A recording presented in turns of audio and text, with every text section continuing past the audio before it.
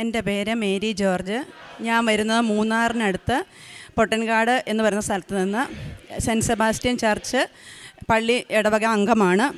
എൻ്റെ മോളാണ് കൂട്ടത്തിലുള്ളത്, മൂത്ത മോള്.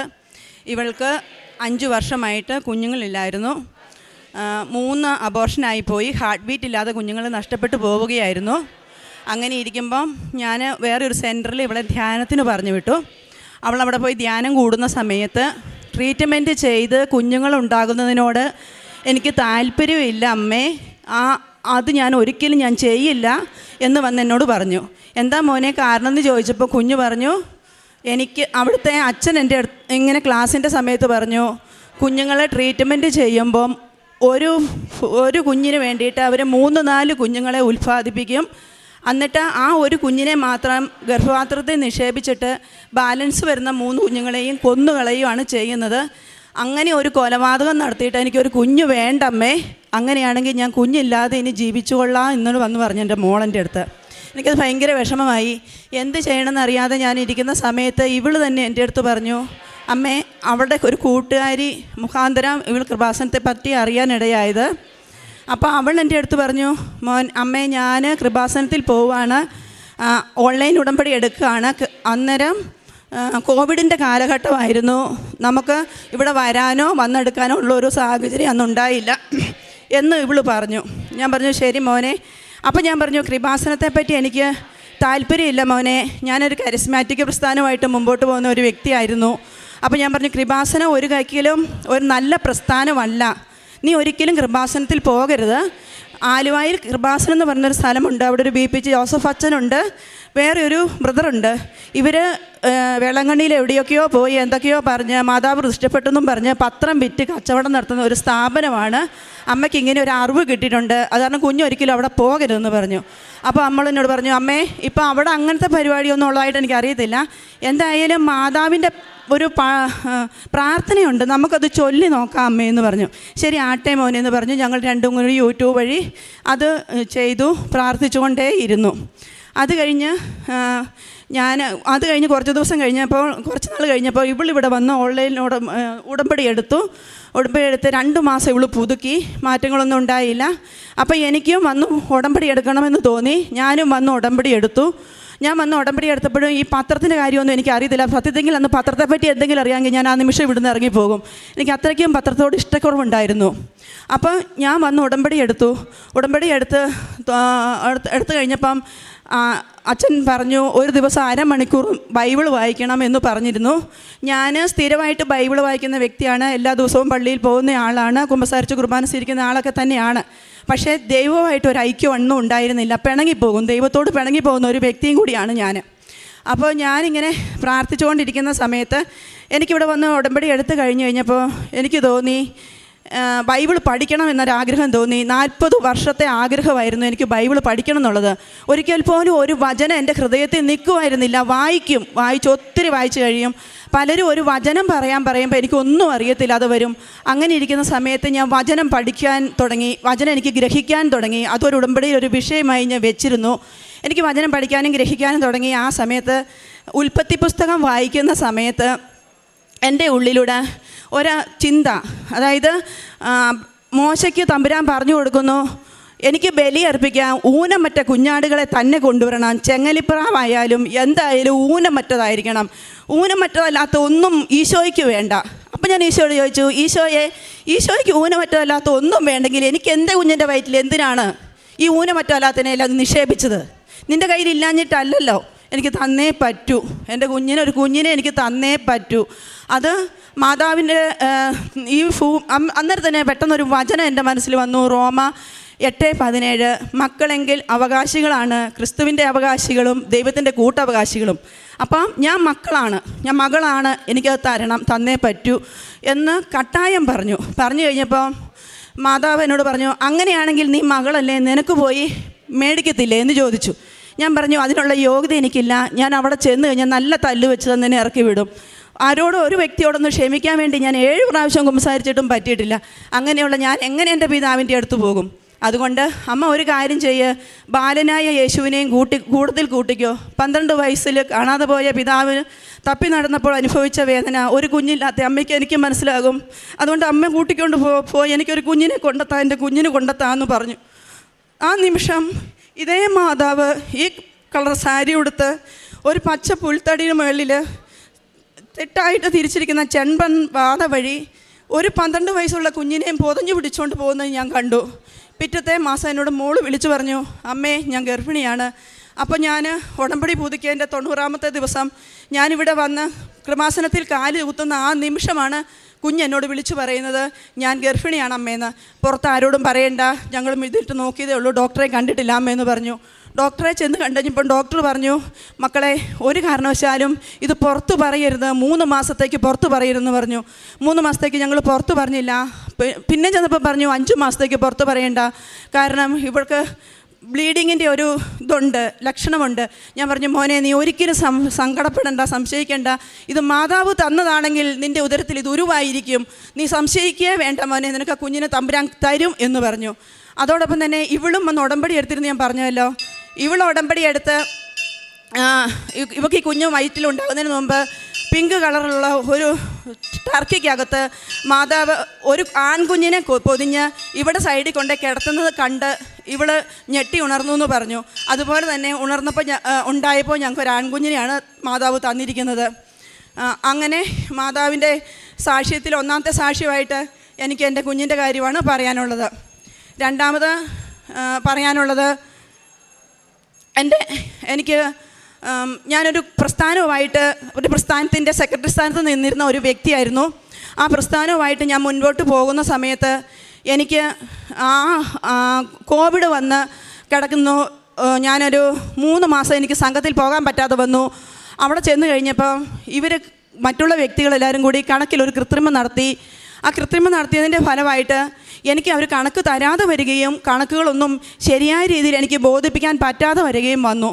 അപ്പോൾ ഞാൻ എൻ്റെ മാതാവിനോട് പറഞ്ഞു, കൃപാസന അമ്മേ, നീ ഇവിടെ ഉണ്ടല്ലോ, നിനക്ക് പറ്റുമല്ലോ, ഇതെന്താണെന്ന് എനിക്കൊന്ന് കാണിച്ചു തരാൻ. ഞാൻ ഈ വർഷം കണക്ക് കംപ്ലീറ്റ് ഉപേക്ഷിക്കുകയാണ്. 18 വർഷമായി ഞാൻ ഈ പ്രസ്ഥാനവും കൊണ്ട് പോകുന്നു. എനിക്കിനിയും വയ്യ.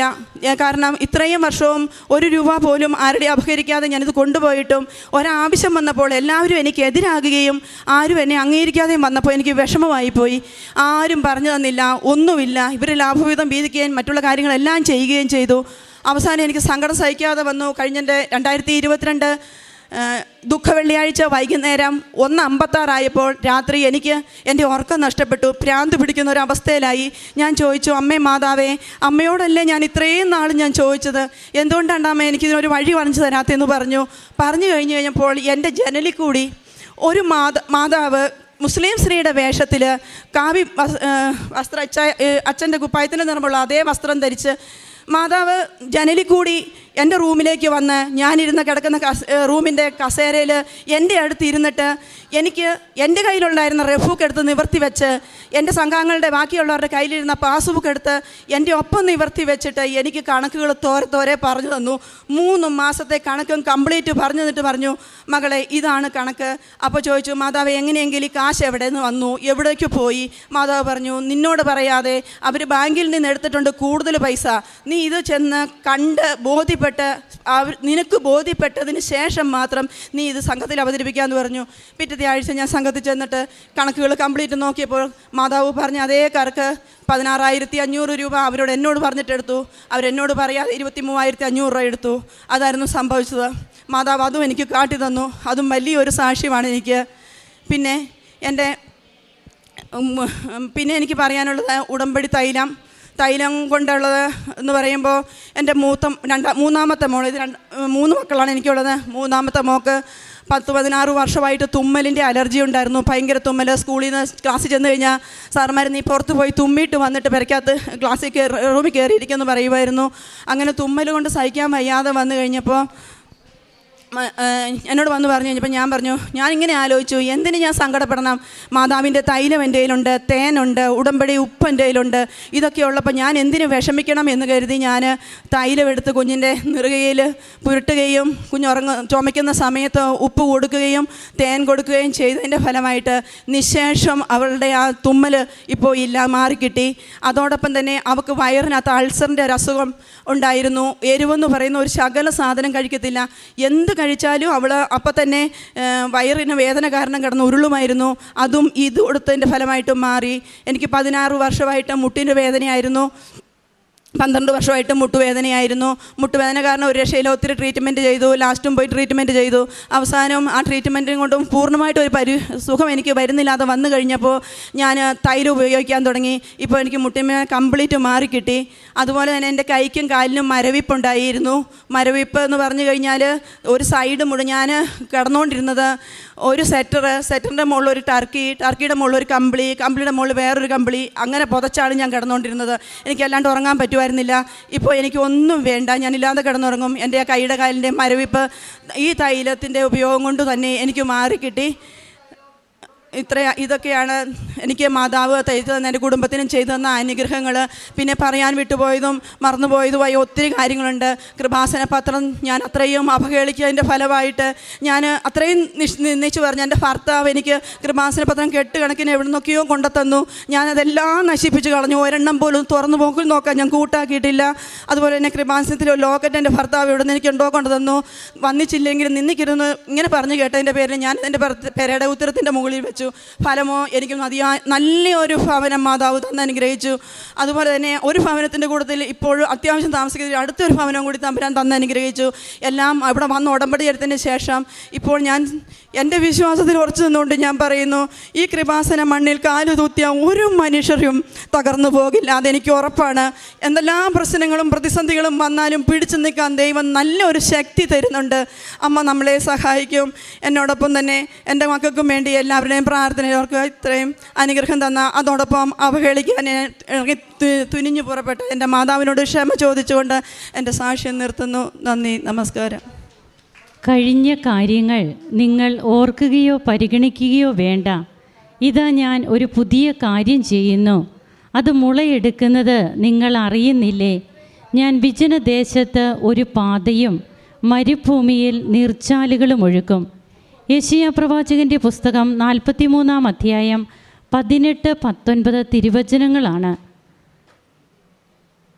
എങ്ങനെയാണ് കൃപാസനത്തിലേക്ക് കടന്നു വരുന്നത്? വന്നതിന് ശേഷം തനിക്ക് ലഭിച്ച കൃപകൾ എന്തൊക്കെ? ഇതെല്ലാം നാം ഇപ്പോൾ കേട്ടുകൊണ്ടിരിക്കുകയായിരുന്നു. ആദ്യമായിട്ട് നമ്മോട് പറഞ്ഞത് ഈ കുഞ്ഞുണ്ടാകുന്നതാണ്. അതായത് ഒരു 5 വർഷമായിട്ട് കുഞ്ഞുങ്ങളെ ലഭിക്കാത്ത തൻ്റെ മകൾക്ക് ഒരു കുഞ്ഞിനെ എങ്ങനെയാണ് ലഭിക്കുന്നത് എന്നുള്ളതാണ് നാം കേട്ടത്. 3 പ്രാവശ്യം ഹാർട്ട് ബീറ്റ് ഇല്ല എന്നുള്ള കാര്യത്തിൽ അബോർഷനായി പോകുന്നു. പിന്നീട് ഇവിടെ ഓൺലൈൻ ഉടമ്പടിയാണ് പിന്നീട് എടുക്കുന്നത്. അതിനുശേഷം തീർത്ഥാടന ഉടമ്പടി എടുക്കുകയും ഉടമ്പടി നേർച്ച വസ്തുക്കളൊക്കെ ഈ മകൾ ഉപയോഗിച്ചു എന്നാണ് ഈ അമ്മ സിസ്റ്ററിനോട് സാക്ഷ്യം പറഞ്ഞപ്പോൾ, അനുഭവ സാക്ഷ്യം പങ്കുവെച്ചപ്പോൾ പറഞ്ഞത്. അപ്പോഴങ്ങനെ ഉടമ്പടി നേർച്ച വസ്തുക്കളൊക്കെ ഉപയോഗിച്ചതിൻ്റെ ഫലമായി പിന്നീട് മകൾ പെട്ടെന്ന് തന്നെ പോസിറ്റീവായിട്ടുള്ള റിസൾട്ട് ഉണ്ടാവുകയും ഒരു ആരോഗ്യമുള്ള കുഞ്ഞിനെ തന്നെ പരിശുദ്ധ അമ്മ നൽകുകയാണ്. അതിനു മുമ്പ് അമ്മയുടെ സാന്നിധ്യം എങ്ങനെയൊക്കെ അനുഭവപ്പെട്ടു. അമ്മ തന്നെ വീട്ടിലേക്ക് വരുന്നു. അമ്മ കുഞ്ഞിനെ കൊണ്ടുവന്ന് തൻ്റെ മകളുടെ അടുത്ത് കിടത്തുന്നതായി ആ മകൾ തന്നെ അങ്ങനെ കാണുന്നു. അങ്ങനെ അമ്മ കൂടെയുണ്ട് എന്നുള്ള ഒരു ഉറപ്പ് അമ്മ കൊടുക്കുകയാണ്. അതിനുശേഷം കുഞ്ഞുണ്ടായതിന് ശേഷം പിന്നീട് തനിക്ക് വചനം വായിക്കുവാനും വചനം പഠിക്കുവാനുമുള്ള ആഗ്രഹത്തെ എങ്ങനെ ഈ മകൾക്കത് ഗ്രഹിക്കുവാനുള്ള ഒരു കൃപ നൽകി അനുഗ്രഹിച്ചു. 40 വർഷത്തിലേറെയായിട്ട് ആഗ്രഹിക്കുന്നതാണ്, എനിക്ക് ബൈബിൾ വായിച്ചാൽ പോരാ, വചനം പഠിക്കണം. അത് നല്ല രീതിയിൽ തനിക്ക് പഠിക്കാൻ കഴിയുന്നുണ്ട് എന്നുള്ളതാണ് അനുഭവ സാക്ഷ്യത്തിലൂടെ പങ്കുവെച്ചത്. അതിനുശേഷം പിന്നീട് ഈ മകൾക്ക് തന്നെ കിട്ടിയ രോഗസൗഖ്യം, പിന്നീട് അമ്മ എങ്ങനെയാണ്, എന്തൊക്കെ കാര്യങ്ങളാണ് പരിശുദ്ധ അമ്മ കൃപാസന അൾത്താരയിൽ സമയ ഘടികാരവും നെഞ്ചിൽ ചാർത്തി ഡിസംബർ 4-ന് 2014 ഡിസംബർ 7-ാം തീയതി 2014 ഇവിടെ പ്രത്യക്ഷപ്പെട്ട അമ്മ, 2004 ഇവിടെ പ്രത്യക്ഷപ്പെട്ട അമ്മ എങ്ങനെയാണ് ഓരോ കാര്യങ്ങളിലും നമ്മുടെ കൂടെ നിൽക്കുന്നത് എന്നുള്ളതാണ് നമുക്ക് കാണുവാൻ കഴിയുക. അമ്മ ഇന്നും ജീവനോടെ ചരിക്കുന്നു എന്നുള്ളതിൻ്റെ ഉത്തമ ഉദാഹരണമാണ് ഒരു കണക്ക്. അതിൽ ഈ മകള് പിടിക്കപ്പെടാനുള്ള എല്ലാ സാധ്യതകളുമുണ്ട്. അങ്ങനെയുള്ളപ്പോൾ അമ്മ എത്ര നല്ല രീതിയിൽ അതൊക്കെ ഈ മകൾക്ക് ബോധ്യപ്പെടുത്തി കൊടുത്തു. സിസ്റ്ററിനോട് പറഞ്ഞത്, സിസ്റ്ററെ ഇത് സത്യമോ മിഥ്യയോ എന്ന് ഞാൻ ഒരു നിമിഷം പകച്ചുപോയി എന്നാണ്.